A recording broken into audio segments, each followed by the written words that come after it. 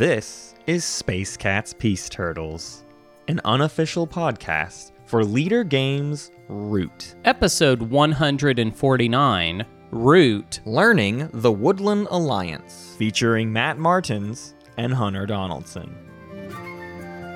Music by Brian Capillas.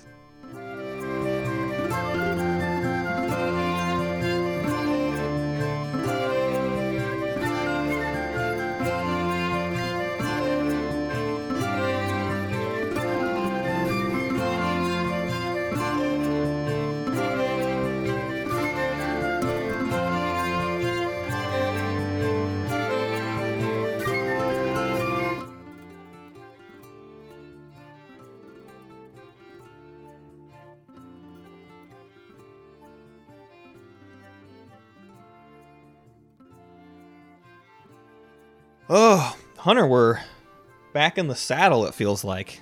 It feels like an entire generation has happened between when last we recorded. The world has changed underneath us. I packed everything that me and my girlfriend owned into, we packed, I should say. I made it sound like I did all the packing, into a van. And then we drove, and when I say van, I don't mean like a U-Haul van. Yeah. I mean like a regular plain Jane Dodge Minivan. Grand Caravan. And drove that across the country during a pandemic, which was kind of scary. I've done this bit on another podcast, but I just want to mention the quick scorecard for all of the states that I passed through as far as how seriously it felt like they were taking the pandemic. No. Idaho, you're on watch. Bad scores, my friend. Kansas, you're on watch. You two are in the corner, and you've both been kind of naughty. Got good scores for Colorado. Good job. Mm-hmm. Utah. Good job. Where else did... You know what sucks? That's pretty much it. You know what sucks? Your end destination, I feel like, is probably the worst on the list. Arkansas. Arkansas? No. Great. Arkansas, no. Arkansas is doing okay, actually. Okay. But my view of it, I had to go to the Cox store to get internet. And when I was in there, everyone was wearing masks and gloves, which is not That's the nice. Impression I was getting from other parts of the country. Yeah. So no, I think we're doing okay. And I think as far as like people doing their job, I don't know why we're opening talking about like real world That's okay. stuff. Wear a mask. So anyways, moving on. Also, Prophecy of Kings was announced. Last week was a Winnu Pretty big guide. deal. A dumb, worthless Winnu guide. And then since then... You can throw the Winnu guide out for the record already. Immediately. It's already... No, we could throw it out before we ever recorded it, just because, like, you didn't need it. You didn't need that one. The Winnu guide is the equivalent of like leaving, eggs out for a long time and leaving eggs out. Actually, you don't have to put eggs in the refrigerator. I want to say that's like an American thing that we do for some reason. But they're like smelly bad eggs. That's what they are. I think the Winnu guide is like the penultimate episode of a TV show that was canceled mid-season. Where, like, they last minute wrote a final episode, and so there is going to be a finale that, like, kind of ties things together. But the penultimate episode is very much on the track of, like, we're keeping this thing on the rails, doing pretty good. Oh, we're done? All right, cool, great. Thank you for that, and we're signing off. I totally agree. I think that's 100% accurate. Honest, do we want to start with a little disclaimer for the rest of the TI guides? Sure. Because I kind of would like to get that out there quickly. So the rest of the TI guides, we are probably going to get through them kind of quickly because there is kind of a timer of the expansion coming up. And also we would kind of like to have some episodes that kind of seal up this era of the show because we're moving into a new arc. Right. If you remember when November. we first started the show, if you're an old listener, we did a thing like the last 2 episodes before the base game officially came out. We basically did the things we'll miss from TI3, the things we won't miss from TI3, and then like we played the game for the first time as like our first episode with base game. I think we both kind of want to do a thing sort of similar to that vibe here for a bit, where we're really going to be kind of signing off with base game stuff. So I think the original plan was to like do full guides for everything that's left. But I think going forward, they're going to be like half guides. The general theory behind most of them is, did we mess something up in the first round strategies episodes from 2 years ago? What do we want to change? What do we want to update with those? So like first-round Arborek strategy is guides? one we've talked about forever, being like, we need to fix that. But like, there's a SAR guide next week, I think is when it's going to be. I'm not sweating about the SAR guide. I don't think we missed anything critical. I'm going to give it a listen. We're going to go back over it. But so our goal is to provide that kind of final resource, but not feel the need to 100% nail the strategy of that faction, because let's be real, none of us are ever playing these factions ever again. Yeah, not in this state. I mean, we're not. I want to be considerate to people that might just be like, I like the base game, and that's why I'm I want not the guide episodes curious. to still exist. Yeah, exactly. I want these episodes to exist for the people that stick with base game and are looking for a strategy guide for that faction. It's just not going to be quite as much. The point here being, I notoriously spent way too long on the Xcha guide. I'm not doing that. We're not doing even that. if I'm struggling with a faction, we'll probably put out a guide that is at least workable.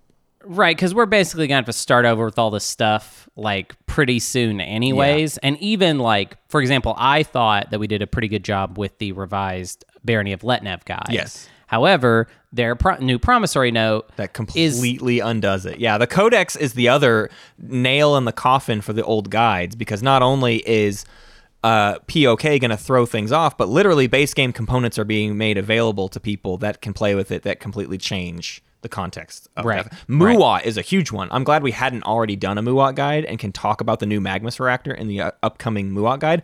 But like, some of these guides literally exist only in a point in time that is pre-POK, but after Codex. You know what I mean? Like, these are factions that exist for 2 months before they are changed completely. So it's really weird to write a guide for that. So it's almost like, so should we do the guides with non-print and play components in mind? And I don't really want to do that either. And then because it's about exclusion rather than just like actually talking about all the components. It's just messy. It's like kind of hard. Yeah, it's messy. So please bear with us.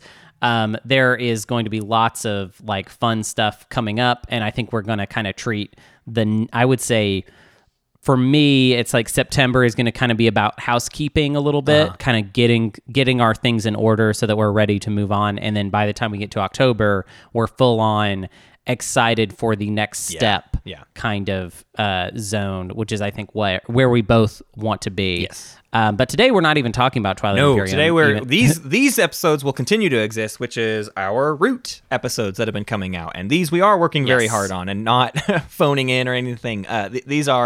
We've been working on this Woodland Alliance guide, I would say, for a while. I used to play Woodland Alliance like a number of times. Since the baby has come, I have gotten in less games. But then, Hunter, you've been playing actually quite often. I mean, you play now every Thursday, 2 games a week at least. Yeah, I've been playing a lot of Root. And there's just been such a great group that has kind of sprung up around Root. Just a lot of people that are really, I think, excited about the game and want to push the game further and kind of create a more competitive, I think, scene for Root. And I think we're already seeing the beginnings of that, and it's very exciting. Before we dive into this, the other thing I forgot to mention, this Saturday, August 15th, we are going to do a scenario stream. We're going to play the Codex Ordinian scenario. So before we dive into the rest of this Root stuff, come hang out with us Saturday at, I think we're saying 10 or 11. Keep an eye on the Twitter. Keep an eye on the Discord.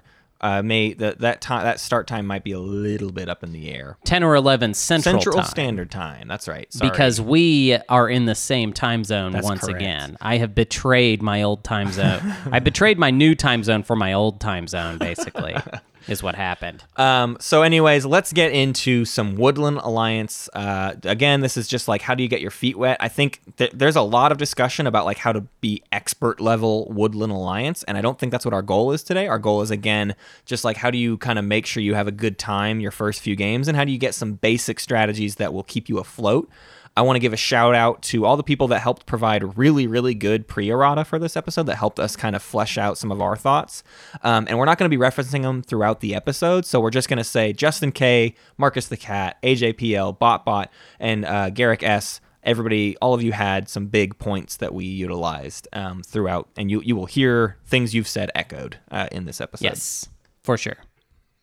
Let's start with the overview, though. What are the abilities for the Woodland I Alliance? want to Can you point tell out me? the trickiest part for me about the Woodland Alliance is like there are abilities printed at the top, but Woodland Alliance's sheet is actually kind of all over the place with like information that you need to keep in mind, and it's sort of like printed like sure there's outrage and guerrilla war, but there's also like your removing bases rule, and there's also martial law, and there's like your sympathy, like there's just stuff all over your sheet that you're supposed to keep in mind that is not as evident on other faction sheets, and that I think was the first jarring thing for me as Woodland Alliance is getting caught off guard by a rule I didn't know existed, and someone's like, no, that's your martial law, and it's like, oh wait, this little bullet point down here, whoops, forgot to look at that. Oh, turns out it's everything. That's a great place to start. Our first Space Cats pointer, read the sheet. That actually is kind of a cool one to start with. And I'm not being condescending. It is literally it is kind of hard to read all of it. It's easy to miss. I mean, I think I missed martial law for my first couple playthroughs. Yeah. But we're getting ahead of ourselves. Let's start with that first thing you would read. So outrage is your first and maybe biggest deal ability, maybe with what we're going to say is the strategy for Woodland Alliance.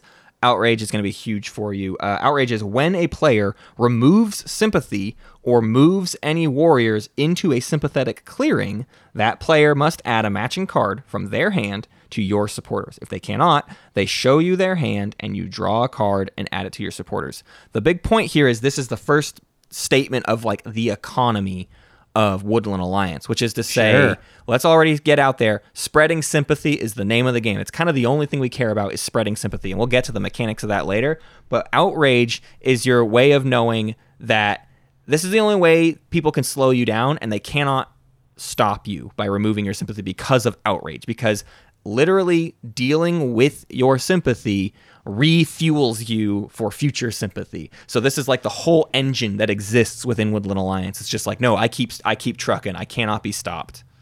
Well, okay, but I got to ask you a question now, Matt, because I am a newborn baby and these eyes are brand new. What do they mean by supporters? What does that mean? What is supporters? On your sheet, you'll have your normal hand of cards, right? Start of the game, you draw 3 cards. But start of the game, you also draw 3 cards into your supporters section. Hand. It's like a second hand you got. And it goes face down on your thing. And more or less, the abilities of the cards in your supporters no longer matter. You cannot use them for crafting or anything like that. They only exist for their suit. And that suit is what helps you spread sympathy during your bird song, which we will get to. But essentially, your supporters are a hand of 5 cards, or eventually as many cards as you can fit, that lets you spread sympathy to related clearings. So when people attack you, move into your stuff, or kill your sympathy, they put cards directly into that. So it's important to note, because it is supposed to be matching or a bird card, or then you get a random card. When they take out your fox clearing sympathy, they only make you better at retaking that fox clearing sympathy. Yar. Or if they do not have a card of the matching suit, they have to show you their whole hand, and then you get to draw a card into your supporters. Yeah. So you always get something. Right. There's no way to really get around giving you stuff whenever they destroy or even just move into your territory. Right. Your second ability is also quite good. Spark notes to this guide. Woodland Alliance is really good, Hunter. As we were writing it, you said this is like the Jolnar faction guide of Root, where it's just like, this guy, this stuff is pretty actually straightforward because how freaking good this faction is. So they're very, very Guerrilla War is in battle. As defender, you use the higher roll and the attacker uses the lower roll. So normally the defender is the one getting the 1 while the attacker gets the 3. It's the opposite for Woodland Alliance, which mostly means it really sucks to attack the Woodland Alliance. It's very difficult to come out ahead. You have to come with a huge swath of stuff and expect to take out very little. I think we read it at the end of the Eerie episode, a little bit of errata about like the stats of like how that works out, but it kind of turns into Woodland Alliance like on average barely loses any units. I mean, it's like 50% of the time or something like that you lose 0 or 1 unit. And the idea that you're ever going to lose 3 units never happens. Now, you also kind of never have units on the board, generally speaking, until like the late game.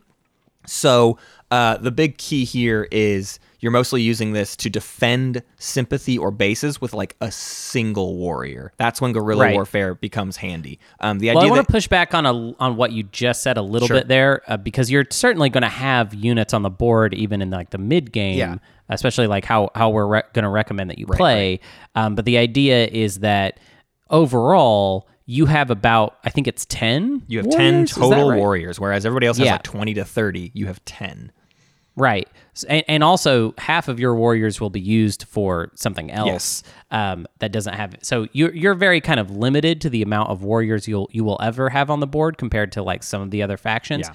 But because of guerrilla warfare, 3 warriors defending a position is a pretty sizable defense. That's unstoppable, right? I mean, even with extra hit, not unstoppable. I mean, 3 warriors with a sympathy and a base means you're not losing that base. Even if they get like an extra hit, like they just can't. It's so much to deal with. So guerrilla warfare keeps your loosely defended stuff even decently, like better defended than you think it is. And I think this is a big hurdle to get over, even for myself, that I'm still dealing with, is I get like a base on the map and I'm like, oh, but I'm really afraid of like everybody attacking this. You have to remember, people don't want to attack you. It sucks. It hurts them more than it hurts you. So generally speaking, they're going to find other ways to deal with you. It's not advisable for them to attack your stuff. It is better for them to, what we'll get into is they generally just try to wall you off and prevent you from being able to go any further rather than like actually killing all your stuff. Yeah. So let's get into their bird song. Their bird song is, so you'll start out the game with nothing. You have 3 cards in your supporters, you have 3 cards in your hand, and nothing on the game board at all. And you have to basically on your first action decide, where am I going to go? So your first thing that's in your bird song is actually something you won't do in your first turn, and ideally will do in your second turn. But I want to skip that for now, and I want to jump to what your second action or ability during birdsong is, which is your spread sympathy. So this is the first thing you will do, and you will hear a lot of players talk about this. Could be like one of the most important things any player does in any game of Root is where does your first sympathy go, because there's a couple things you're trying to keep in mind. The main idea is, first off, spreading sympathy is where we get all of our points. You can do this any number of times in your birdsong. You spend a number of supporters listed on the sympathy track, which I'll get into, to place sympathy. Adjacent to sympathetic clearings, if possible, supporters must match the target clearing. So that if possible thing is to say, if you don't have an available card, you can't spread sympathy. It doesn't say like you can hop, skip, and jump over clearings. Like after you place your very first sympathy, all sympathy must be adjacent to other sympathy. It's the only way to spread it. And that part about how many cards it is, you'll see at the bottom of your sheet, you have tokens, and above that there's a little line with a card on it. So your first 3 sympathy that you spread only costs you 1 card of that suit. So if you want to expand to a rabbit clearing, you gotta spend 1 rabbit card. After your third sympathy, it's 2 cards per. After your, after 6, it's 3 cards per. And let's talk about your martial law here is where you must spend another matching supporter if the target clearing has at least 3 warriors of another player. So this is where people will try to wall you off, because they can turn that very cheap 1 card per sympathy into twice as expensive. 2 cards just to get a single sympathy out there that isn't getting you hardly any points. It becomes very, very expensive. So you'll start to see players start to put stacks of 3 all around your sympathy so that it becomes very difficult for you to move out. This usually happens like in the mid game, though. It's very difficult to make that happen like round 1, which is why we want to get off the ground running round 1 and spread as much sympathy as possible, while also setting ourselves up to revolt, ideally turn 2, maybe turn 3 if the card draw is really bad. So let's talk about what revolt is so we can understand better how these two things kind of feed into each other. Revolt, which you can also technically do any number of times, but I basically never advise revolting twice in a turn unless it's like a game-winning thing that's happening. But you spend 2 supporters matching a sympathetic clearing. You remove all enemy pieces there. This is a nuke. You fire off a nuke and kill everything in that territory. And then you place a matching base and warriors there equal to the total number of matching sympathetic clearings. Generally, your first base is really only going to get like 1 warrior, 2 if you're lucky. And then you place a warrior in the officer's box. So now you have established your first base.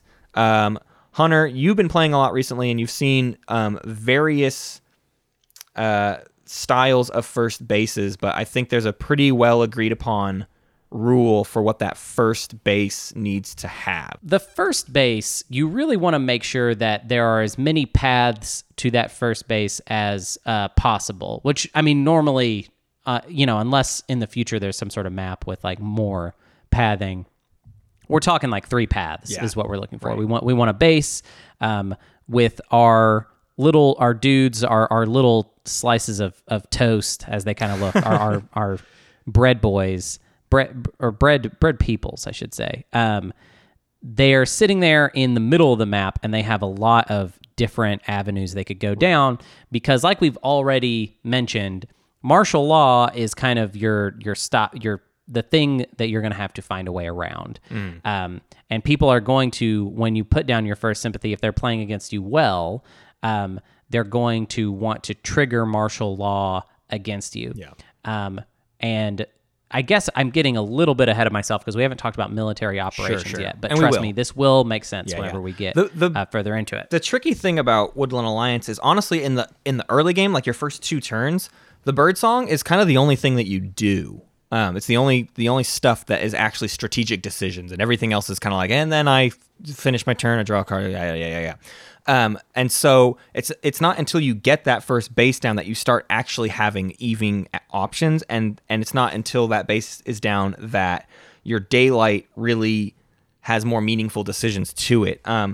So generally speaking, for this first base, what we are looking for, like Hunter said, 3 paths would be ideal. We are also not worrying about the nuke aspect of placing that first revolt. That is not important for your very first base. Maybe you'll get them on the second one, but the first base, you just need to exist. You need it to be there, and you need officers to get out there. And a mistake I've made in the past is thinking that this first base also needs to be somewhat protected by itself. Like, I've done the base where it only has like 2 available clearings because I'm like, well, I don't want people to get in there and destroy the base. But that's when you mean positionally protected. Yeah, not anything else. Just literally there's not as much access to it, and it's out of the way. Like, one time I did it on the mountain map where it was like tucked behind some tunnels, so people couldn't quite get there early game. I was just like, I just want to make sure this thing survives. But that's me forgetting that guerrilla war as an ability rules, and people will actually have quite a lot of difficulty dealing with your base early game. Yeah. So don't be afraid of that. True. So just get the base out wherever it makes sense. And specifically too, like we said earlier with the sympathy, you want to put it in players' way. Now there's, I think, debate about how in the way, but I think Hunter and I both kind of agree that the best option is not to put the sympathy literally like in the center of their base of operations, but to put it kind of adjacent to that. You want to put it where they're going to go, not where they already are. If you put it where they are, it does become a thing where they're like, I'm really terrified of the nuke, and now I have to go kill that sympathy, and they'll just deal with it. Whereas if it's in their way, they might move through it, give you a card, and not attack it. And even if they are attacking it, like it's I don't know, it's out in the outskirts, you're kind of still able to get stuff into new positions, because most bases are in the corners, and you want to be out in the center of the map. Right. I just feel like I just want to add a little bit of something. I think new players get distracted by the nuke aspect of the fact that when the base goes down, you remove all of the enemy pieces in the area.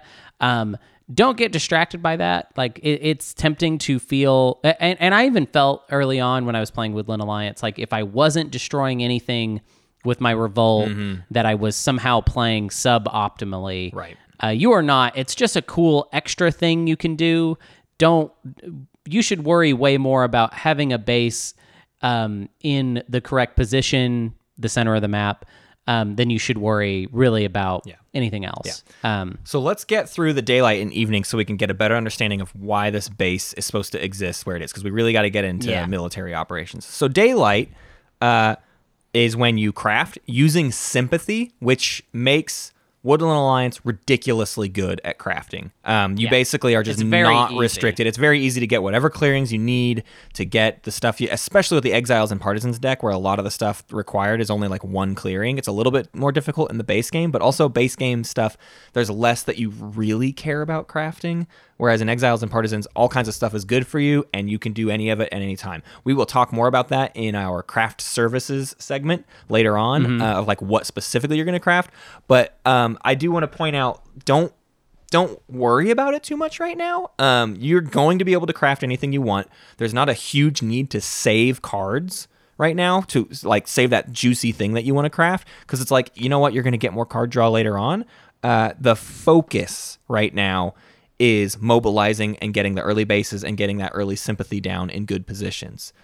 So don't worry so much about the crafting. Those crafting points will come later on. You don't need to like overly plan for them. The only stuff I would keep is like maybe a bird ambush, or I guess you could keep like coins where it's like 3 points. I don't want to get rid of this because it would be nice to be able to have like a 3-point swing later. But even that, if it's a card I can tell I can use in early sympathy spreading, I'm going to throw it into the supporters, which is your second ability during your daylight, is just mobilize. And for the first like 3 turns, usually as Woodland Alliance, I'm literally dumping every single card into my supporters, because it doesn't matter. Like I don't need to do anything else with these cards besides get that sympathy where it needs to go and get my first base up. Yeah, your card economy as Woodland Alliance is pretty strange, I think, compared to other factions, in that you are drawing a lot of cards and people are putting cards in your secondary hand, the supporter's hand. But you also have a need, like you have a pretty big need to use your cards, because your cards are the kind of the coins that you're spending to basically do everything that is important to you.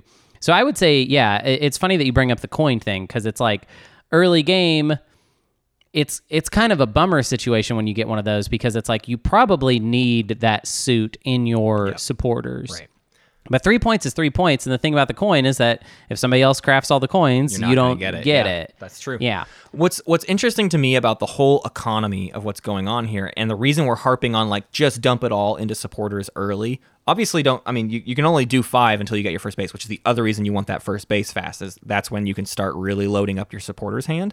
But the point is, if you are spending all of your early cards on spreading as much sympathy as possible, let's say we're trying to get 4 or 5 sympathy down as fast as possible, right? Which is going to cost like a number of cards, right? The first 3 are 3 cards. The second 2 are 2 cards apiece. So like we require lots of cards in our supporters to spread sympathy via cards.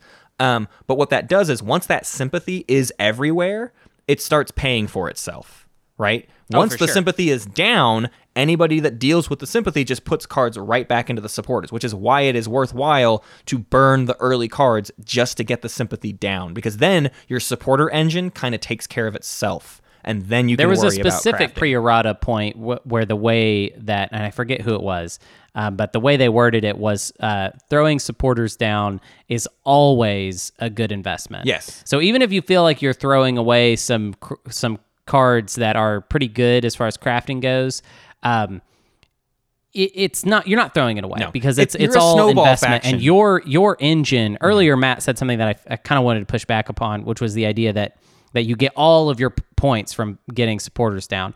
I tend to think of it more like your supporters are a strong base for points. Yes. You're going to probably craft eventually for some extra points, but you basically, it's kind of like if you wanted to go like a heavier crafting Woodland Alliance, which is kind of an odd idea, but if you were, I feel like you would just be kind of passing up a very solid investment, which is going for supporters and getting the points that way, versus something that like may or may not get you across the finish line. Well, the big thing too is you are the quintessential snowball faction, which means you need to get that framework first for the snowball to be able to actually take off. Like the only way you pull off the snowball victory, which is like can be like a 14-point swing. Like it can, you will look like you're gaining no points in the early game. And when you play against new players, it's not going to seem fair the first time Woodland Alliance wins, because they're going to win on like a huge point swing, and everybody else is going to be like, "What the heck? We were all at 12, and then you were at 8, and then in 2 turns you just won."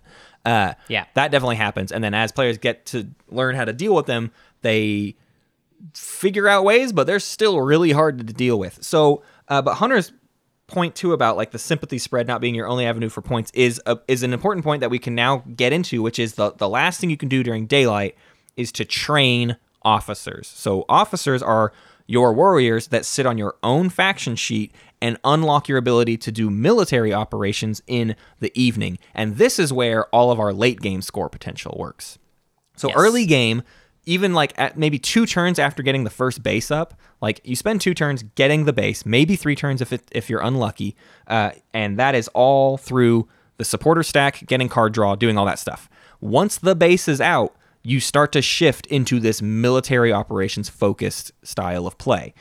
So in evening, your officers, you can tap each officer to move, recruit a warrior at a base, battle, and organize, which is where you remove the warrior and then place a sympathy. And again, you can't place sympathy if there's already sympathy there, but the main thing you're going to be doing with these warriors that are on the board is that organize. In fact, I'm going to even say, as like a ranking, the battle, you're not going to do that. You should basically, there's a couple instances where you might have to, but because you are always the higher roller as defender, you are better off always making other people waste actions to attack you, and then you get the better die roll than it is for you to burn your very limited supply of officers on doing battles. Yeah, you would like to not have to battle, I think is Yes. the more accurate way to put it. It's like we'd hope to not have to waste any actions with fighting. If they're playing, if your opponents are playing against you well, you might have to. Right. Is really the thing. Totally. So the big thing, the big mechanism that we're going to start winning with in the late game is essentially the recruit a warrior, move that warrior out to a territory without any sympathy, and then organize that sympathy. So our goal with our officers box is to get maybe like 3 to 4 of our warriors in the officers. I like to do 3 and then let my second base be my 4th warrior. That's kind of my goal, generally speaking. I'll do whatever I have to do to make the game work, but I would like to have only trained 2 officers, and then that's about the right time for me to put a second base down, and I get my 4th officer, and then I'm like done. I don't want more officers than that if I can help it for a while. Maybe a 5th officer in the late game can be useful, but again, I make that more of like a swing round, like I'm winning this time, because if you have 5 officers, you only have 5 warriors, and again, you have 10 total units. So everything you put in officers is a unit not on the board to help you spread sympathy by organizing. I would say I think it depends a little bit on the situation you find yourself in. I think there's room for overloading the officers box if you're in a situation where you're going to be burning a lot of the warriors anyways. And also remember, you lose a lot of warriors whenever you lose a base. That's something important to know. You lose half of your officers Right. Every time a base is removed. So How much would you say, yeah, go Hunter, ahead. are you expecting to lose a base within a game? Like when we talk about Eerie, we talk about like you probably plan for a turmoil. How much are you seeing Alliance players plan to lose a base? It's interesting that you say it because the YouTube video I'm putting up this week is actually not showing off one of us playing Woodland Alliance. It's showing off frequent root collaborator, I would call him BotBot, playing as Woodland Alliance. And in that game, he actually plans to lose a base, which is crazy. I feel like that's kind of a higher level of play than we can speak to in this like learning aspect of it. I would say if you're starting out, you would hopefully just not lose any bases. You probably will, but I feel like that's why I think the 3 to 4 officers is not the rule. I think it's probably a wider range of more like a 3. I mean, this sounds pretty petty now that I'm saying it, but I feel like it's like 3 to 5 basically, or maybe even 3 to 6 if it's a weird situation. Yeah, I like the idea of being able to overcompensate a little bit on the officers. Yeah. Even just to be able to take a hit if you do lose a base. Like if you're playing a little bit looser, you can take that hit and survive. And even more importantly, the notion that you are cycling through the units on the board does seem like a big deal that I think that's that feels bigger brain play to me, like that maybe is, a little bit, but it makes sense. And if people start doing it, it will click, I think, relatively quickly, where it's like you don't need more than like 4 warriors on the map at a time because they're running out, organizing, and getting put back into your supply. Also, if you have plenty of officers, this is kind of, I think, kind of a minor point to be. I hope don't get stuck on this one, I guess is what I'm trying to say. But if you have a lot of officers, like more than 3, if you have like 5 or 6, yes, you only have four breads for the map, but your ability to move them around and organize them frequently, and then also replenish immediately, like is it's just a lot more viable than if you're kind of just like on the margin there of like I have 3 actions I can do and 3 people out. I think I'm so afraid to end up with too many officers, but you're right. You can just turn it into recruit, move, organize. Recruit, move, organize. Like it just gives you the opportunity to recruit again. The more you have in officers, the more you're just doing recruiting rather than like, I got to like recruit this turn and then next turn I can move, organize. Like you don't fall into that trap. You can actually do a ton of stuff in one turn if you end up with that 6. Let's go a little bit further into the military operations themselves, just to sort of, we've talked about, the idea of this moving and organizing, but I want to circle back around to martial law and why now this is so important. So martial law, again, was where we have to spend extra cards for that card draw sympathy, the supporter stack sympathy.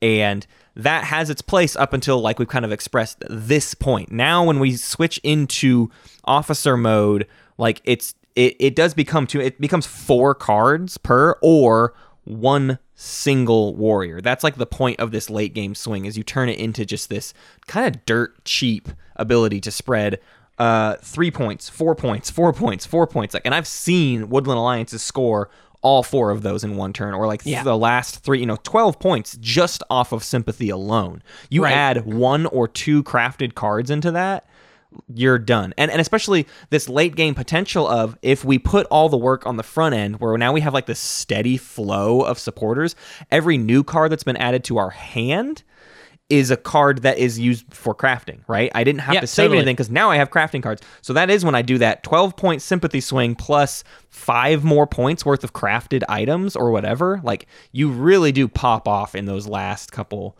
rounds, and it's very scary. And that more than anything is what we're aiming for. The other thing that we do in our evening that can I add one thing to move real quick?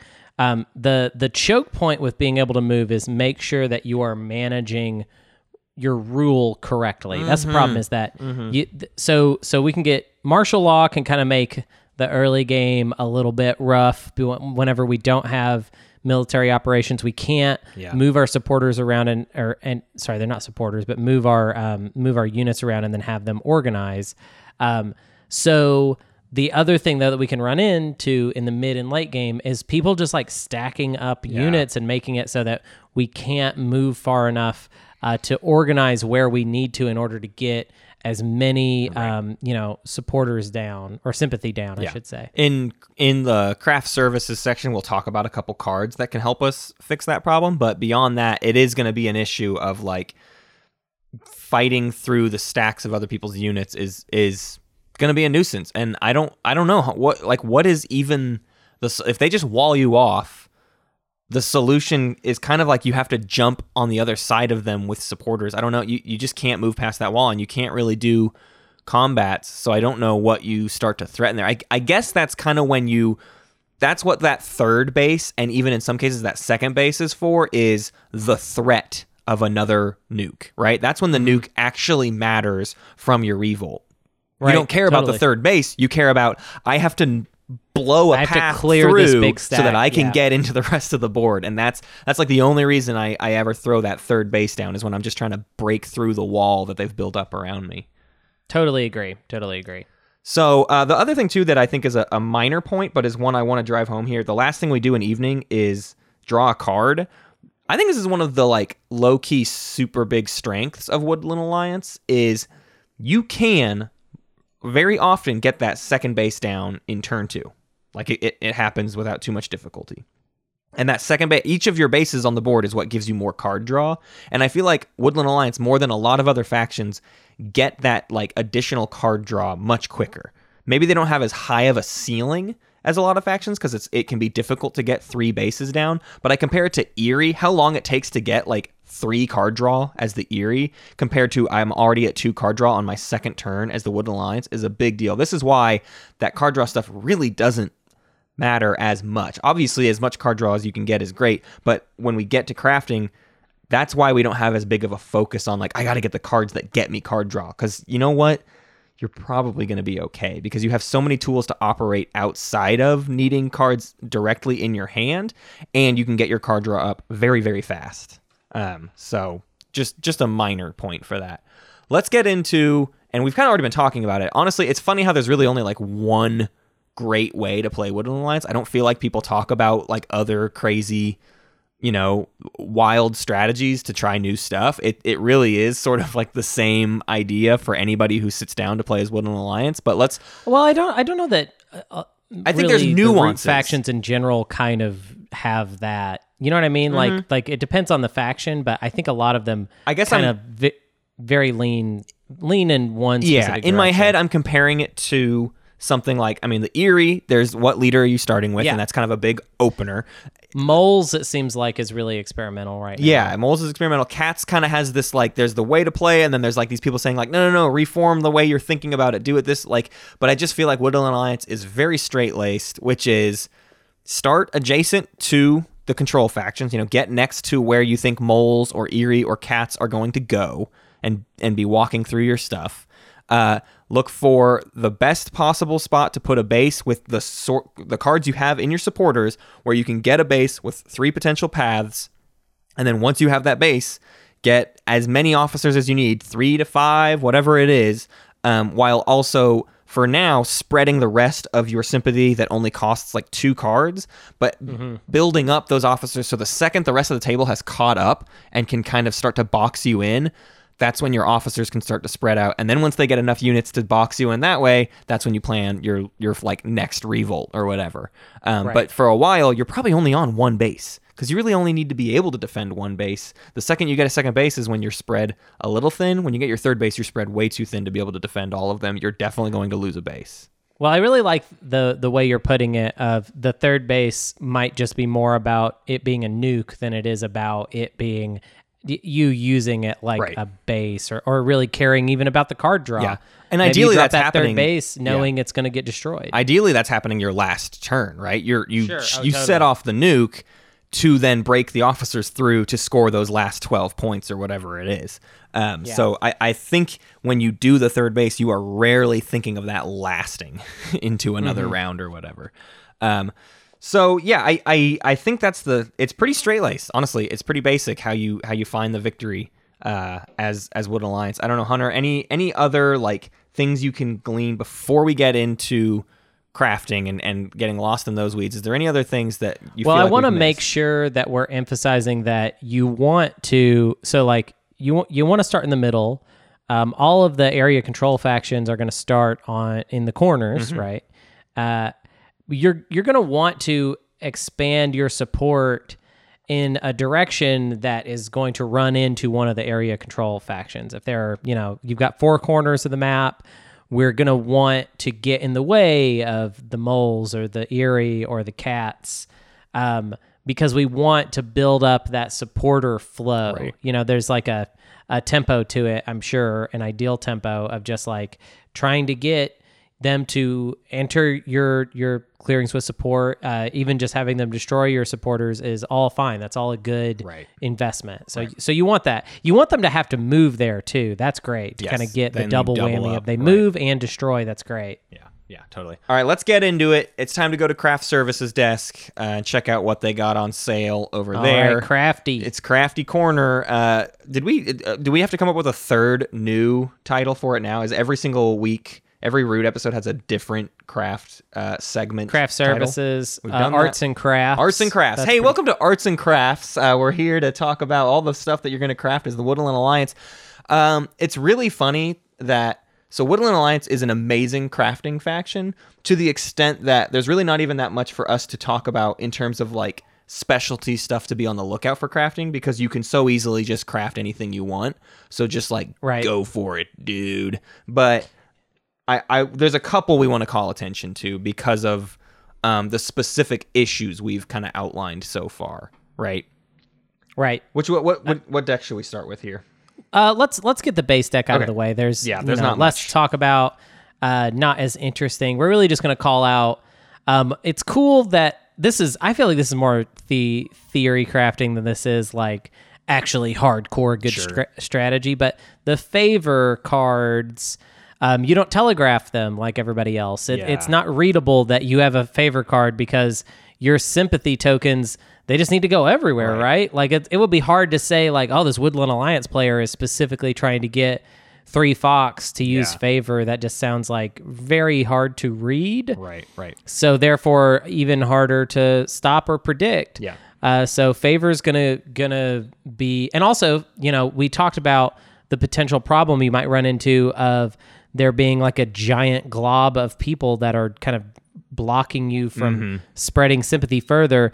Favor might fix that for you. Obviously, favor cards are always huge and good, but you are just one of the rare factions that can actually do it. Like you can really get a lot of factions have a lot of difficulty. Like Hunter said, you don't get telegraphed and you can get that sympathy all over the place. So it really isn't that difficult to, pop off a favor card. And yeah, you should be looking for it to be that kind of late game moment of, all right, let's break these defenses so that I can spread these officers as smoothly as possible. Yeah, I'd even go so far as to say like, you don't really, there's not a very good reason to like obliterate an area control faction early game. Yeah, no, definitely. So like if you had a favor card in the early game, you're like, wow, this would like totally wreck so-and-so. You kind of have to like balance that against like all of the supporter cards you would have gotten had that faction had more pieces to move into your stuff. Totally. Like it's kind of the arithmetic is actually kind of tough. But late game in the situation we just spelled out, I think it's like obviously good. Yeah. The other one on the base game deck that we like is the Armorers, which requires only a single Fox, so you're definitely going to be able to have access to this. And it's in battle, you may discard this to ignore all rolled hits taken, which is your base saver. That's how you save your base. When someone does decide to come knock it down, you can just prevent it. If you got the worst roll you've ever seen on the base you needed to keep, boom, save yourself the trouble. So and everything else in the base game deck is pretty simple. Again, there's a lot of card draw that we aren't like dying to get. I mean, if you want to craft it, do it. None of them are bad. We're not saying anything's bad. It's just a matter of there's nothing else worth calling attention to. Exiles and Partisans is where things get much more interesting. Before we move on for the base deck, I do want to say, like, as a rule of thumb, it's not the worst thing to have extra actions as Woodland Alliance. Yeah. In some ways, your action economy is a little bit limited. Right. Depending on where your game is at, it could be very limited if you just lost a base at an inopportune moment. So like those are things to like keep in mind, but I just want to emphasize that in general, at the beginning of the game, most of our cards are just going into our supporter hand anyways. And until we kind of get a foothold, we don't really have the like extra bandwidth to like start focusing on crafting cards. That's what we're always weighing every craft decision against. Yeah. Other factions, it's like, oh, I need to craft this ability. But the early to mid game Woodland Alliance is very much like, is this a good crafted card, or would I be better off with this Revolt or another Sympathy over here or whatever? So yeah, you are kind of always deciding between mobilizing cards from your hand into your supporters or crafting. And I think just a lot of those cards end up being better mobilizers. Yes, totally. So Exiles and Partisans deck, I think our number one focus is dealing with the rule issue, right? We have two cards that specifically really help us there, and that's what prevents our late game swings, like we just talked about. And instead of having to nuke the board with a Revolt or a Favor card, we can actually just get around it with cards like Corvid Planners and Soup Kitchens, both of which easily doable. Again, we have Sympathy all over the place. All we need is 2 Sympathy tokens on the board to do Corvid Planners, and we need 1 of each to do Soup Kitchens. I don't want to start this trend where we screw up all the time and say Soup Kitchens is good, and then the errata is always, no, Soup Kitchens is bad. But I think Hunter and I both agreed that this time Soup Kitchens isn't might too bad. actually be good. Might actually be for Woodland Alliance. Hopefully we don't just keep saying that. I mean, next guide we'd be doing is Vagabond, which can't do it, so that's fine. But Soup Kitchens, your tokens now count toward rule, and each of your tokens counts twice. This is convenient to getting your units to move around the table, but it's also doubly convenient to really screw up your opponent's late game turns when they're also trying to make big swinging plays, and you all of a sudden lock off their rule. You know, someone like Cats, who is maybe kind of spread thin and isn't working around the board in a big ball, rule can be an issue for them. And if you turn all of your sympathy tokens into double rule, you could actually cut them off from a lot of territory.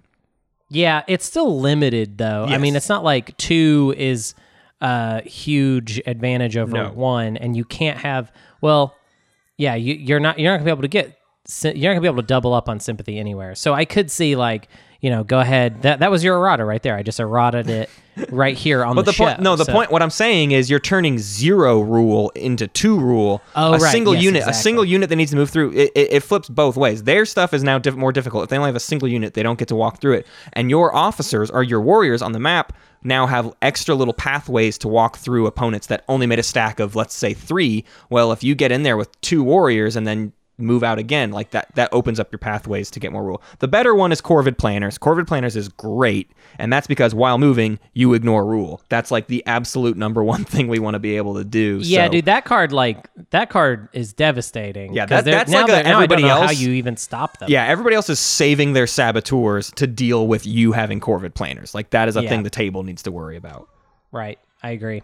What else we got? False orders? So false orders is another one. It's sort of the same problem, but in that different, goofy way, right? False orders is in Birdsong, you may discard this card to move half of an enemy's warriors round up from any clearing, treating yourself as that player and ignoring rule. Basically, I can move the Eerie stack out of the way so that I can march my warriors straight through and do my big swing. Right, all of these cards have the same idea in mind of just like get the stuff out of the way so that you can move through and do stuff. The last one, though, is a little bit different. And Hunter, you might have to explain it a bit more because I think you understand why this one is decent or good better than I do. And it's Propaganda Bureau. This one's I just want to preface this, though, with this one's, I think, a little more questionable than the others, but I think there's some good potential here. And it requires 3 of any. So you only need 3 sympathy tokens out, so that makes it a good mid-game card. Once in daylight, you may spend a card to remove an enemy warrior from a matching clearing and place a warrior there. I mean, the big obvious thing to me is just it's saving me a recruit action. But what else? Is there anything else you feel like you're getting out of it besides the free recruit? It's saving you a recruit action and saving you a move action. True. Like, they're starting outside of my base. Okay, yeah. So in my limited action economy, I've now opened up 2 officers to not have to move or recruit and then move to then organize. It's also a sympathy token we can place outside of our network of sympathy tokens. If we are being, let's coin the term blockading, because it seems like that's the way people play against Woodland Alliance. Right. Is the idea is to try and blockade them. If I can use Propaganda Bureau to get a sympathy token outside of my network of tokens, it also opens up other future possibilities via, and you do it in Birdsong, right? Yes. So now I can even spend for my supporters. Ooh, I almost messed that up. So it is right after you spread your sympathy. Yeah, it's daylight. Oh, okay. So, but still, next turn, it's still possibly going to be there as an option. Right.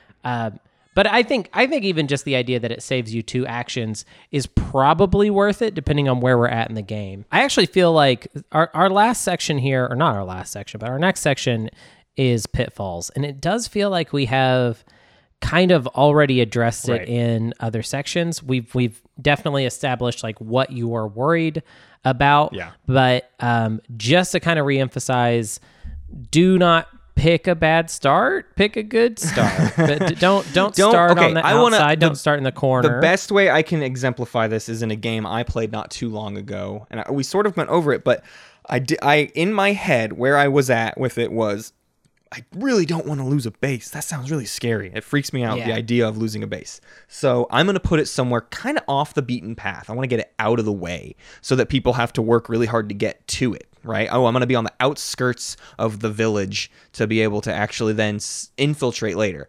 What that does ends up being 2 different things. One, it takes too long to get your officers recruited at the base, moved out, and put somewhere relevant where they're clearing sympathy. And the second thing it does is it's putting your starting sympathy in an area where people just aren't going, which means you can't ever get your supporters online. You have this huge difficulty ever getting the supporters started. So that's what that pitfall causes. And it can be hard to even like understand what's happening. It's different than like turmoiling Aziri, where it's like, oh, I did a bad thing and obviously it's all falling apart.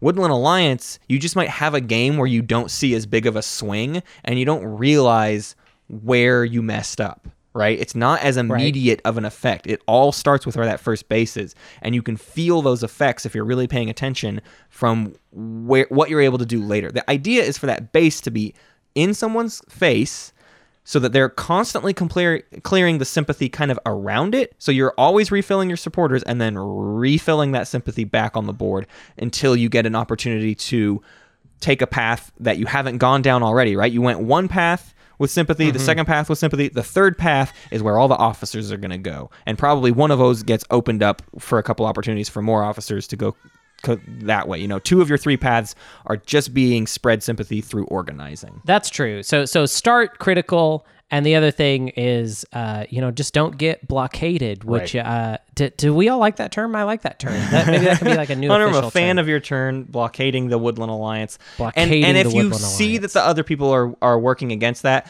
that's when you start trying to fish through the deck to find those cards that help you break through the blockades. Right?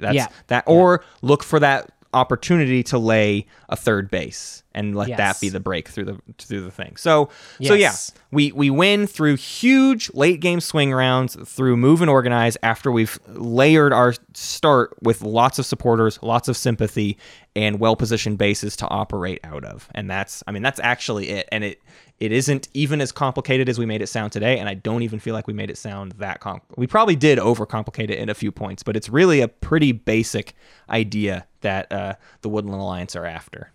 They're a good faction, and I think the only thing that can be a little complicated with starting them is understanding the economy of Woodland Alliance and playing them to being too scared at first. Yeah, I think so.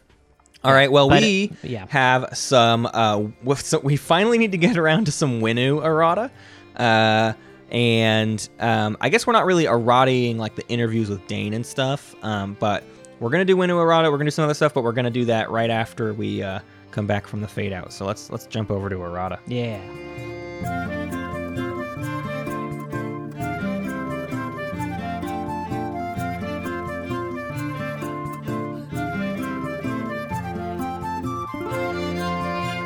All right, welcome to Errata. This is a show hosted by me, Hunter Donaldson, featuring frequent guest Matthew Martins. Hello. Hello. Good to see you again, Matt. Thanks for having me. So we're going to talk about mistakes that we made. That's why I invited you, because you full of mistakes. This first errata this is in regards to the Winnu guide. Yeah. Lol. As if there's anything to mess up there. But right. Sure.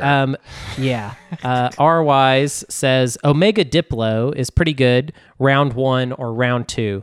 Round 1, it helps people with warfare, leadership, and tech, yes, but that's only half the table.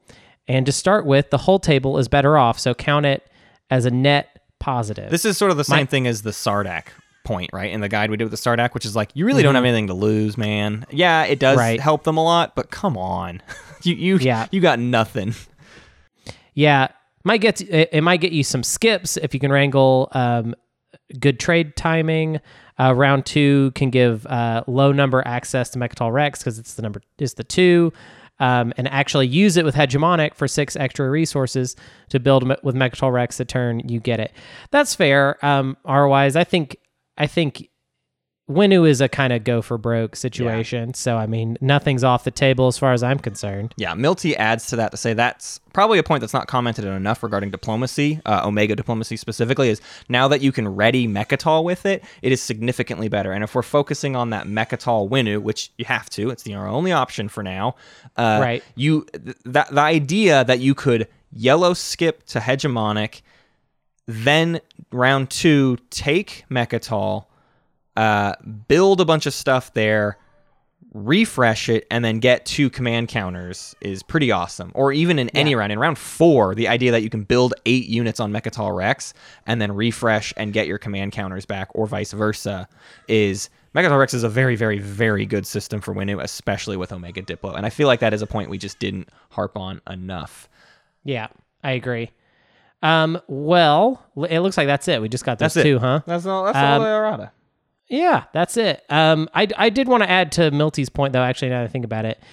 When he says that now that you can ready Mechatol is significantly better, he does mean just for hegemonic, right? Like, I can't think of any other reason that you would want to ready Mechatol. Can you? Yeah, it's a hegemonic situation. I mean, the idea that you're going to ready it twice is also just like, I can do the command counters and then I can score 8 influence or whatever. Like, there are little obviously side track things, good but catch, primarily it's the idea of using hegemonic and getting your command counters, because that's honestly that's a solid reason right there, though. Actually, yeah. That's a solid case. I just wasn't thinking. Sure.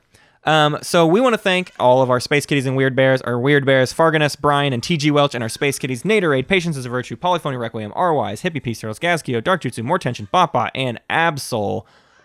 Hunter, what's coming up on the Patreon? Yeah, okay, I got some updates for y'all real quick. We have a Hunter Donaldson fan club quote, or a poll, not a quote. And this is for the August game that we haven't scheduled yet. We don't have a date for it because one of them is an in real life game that we will have to schedule around doing it in real life.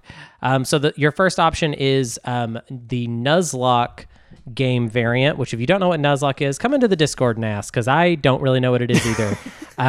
It's something EJ made up, and I don't think that anyone's ever really played it. I think there's been one Nuzlocke game ever. Fine. So EJ, Matt, and me will play that in real life. Or your other option is we play a game with audience agendas.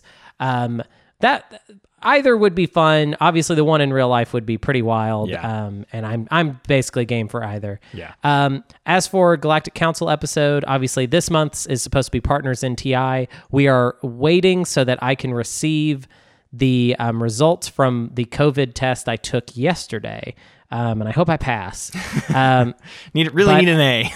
Yeah, I'd love to get an A in that class. But I have new options for the September Galactic Council episode up. So if you're in the Galactic Council or would like to join, please get in there and vote on one of these possible episode titles, or subjects, I guess.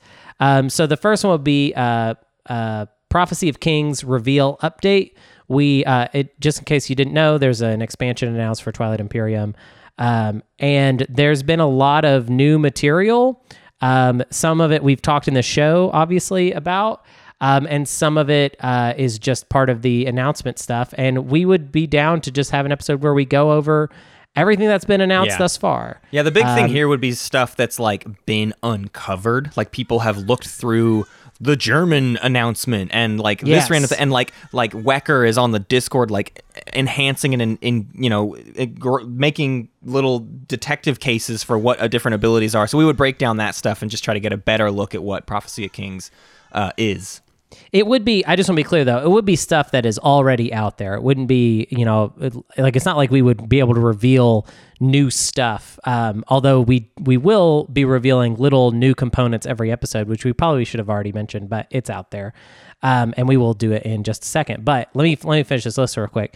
So the second option would be expansion wish list epilogue, where we talk about how our expansion wish list episodes that we did quite a while ago, how they compare to what we are getting. I think that sounds like a fun, we would obviously re-listen to our wish list and then say, how close do we get to what we're actually getting? The next option is a State of the Root tournament. Right now, we are in the process of developing a root tournament with kind of the council of people that kind of help write all these episodes at this point. We basically have 5 other members of the root episodes when this podcast exists, and they're also a part of the tournament team. So yes, so we talk about where we're at with that and maybe kind of theory craft what could become of that. The next option is we talk about our Twilight Imperium GOAT for the base game era.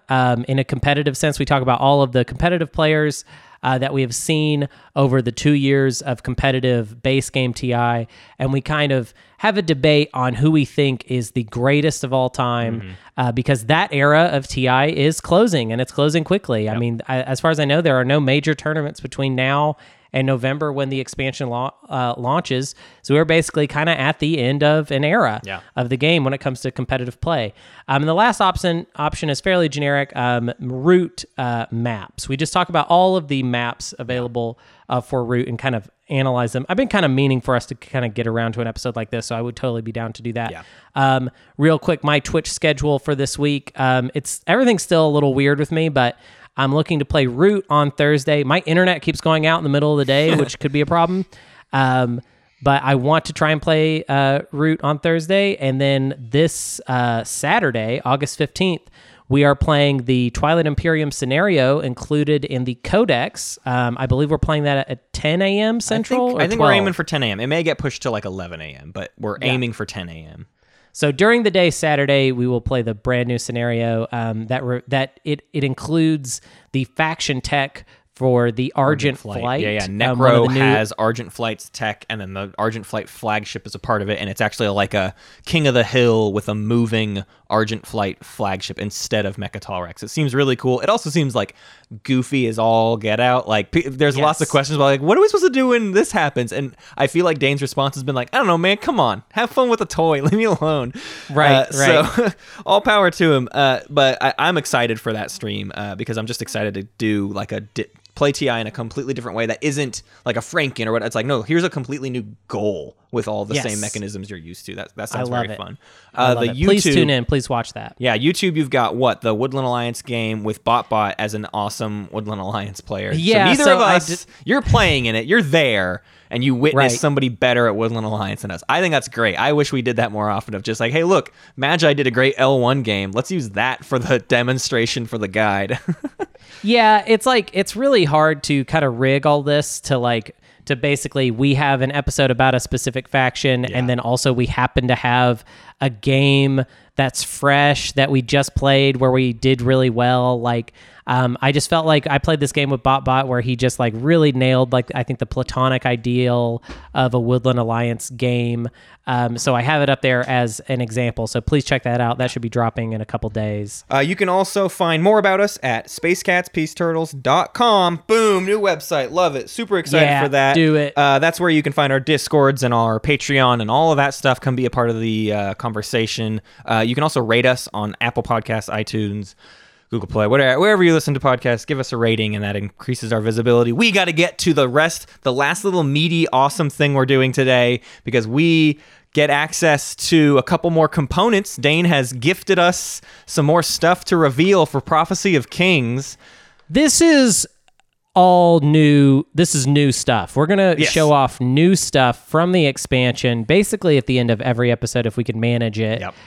So every single episode of Space Cats Peace Turtles from now until the expansion is released has a little mini reveal at the very end of it. So what do we got today? So, and I will say this too, every week will be a faction related thing and a non-faction related thing. So today we have Hakon's mech, and we also have a relic. So first off, Hakon's mech. Are you ready, Hunter?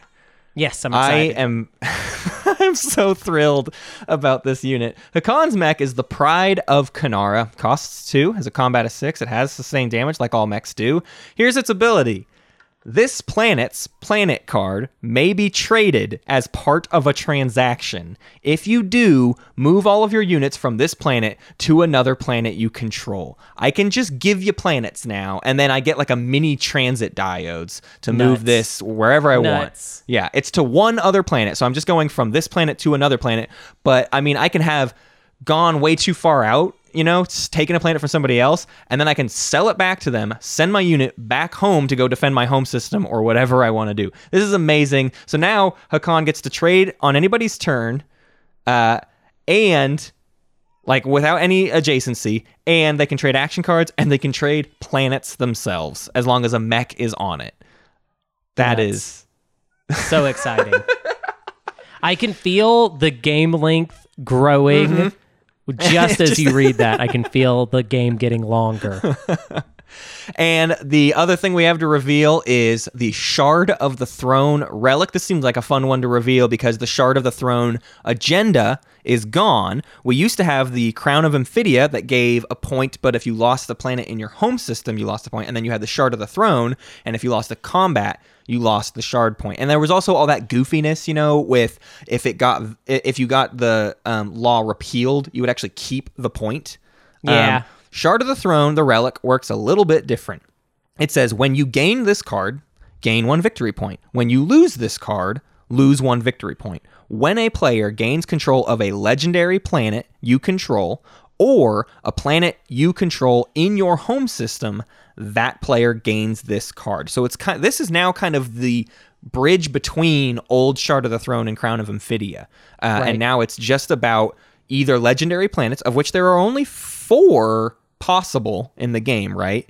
I believe that's what we know of, is there's Mirage, the one that comes up through exploration. There's Hope's End and Primer, and then there's Malice, the Wormhole Nexus planet. Those are the 4 legendary planets that we know of. So very few of these per game, but if you get the Shard and you either lose a planet in your home system or one of those, you give up the Shard and the point jumps around the table, but a little bit less easily than the old Shard did. So I'm excited for this. It doesn't have any jank to it where you just get to lose the card and then nobody gets the point anymore. No matter what, it's a hot potato for the rest of the game. Yeah. I agree. Man, that's so crazy. I am really, really excited about playing the expansion and being able to reveal stuff at the end of every episode is going to be super excited. Treat. Thanks, Dane. Yeah, super cool. And I think this relic is a huge improvement on both of those agendas. Yeah, and it is a sign of what Dane was trying to do with some of the exploration and fixing, getting rid of all of those elect planet. We've already seen the stuff like gain 2 influence or gain a yellow tech skip has been integrated into the exploration deck. So that stuff also is now stuff that will be actually attached to planets rather than these weird cards that were kind of are existing alongside the planets but don't really make any sense. He basically got to take that idea and make it something that actually works, which is very, very exciting. Yeah, that rules. Super rules. This is gonna be weird energy way to end now all we're of our all episodes excited now. So for more updates and reveals, tune in next week. Same cat time, same cat channel. All right, well, bye.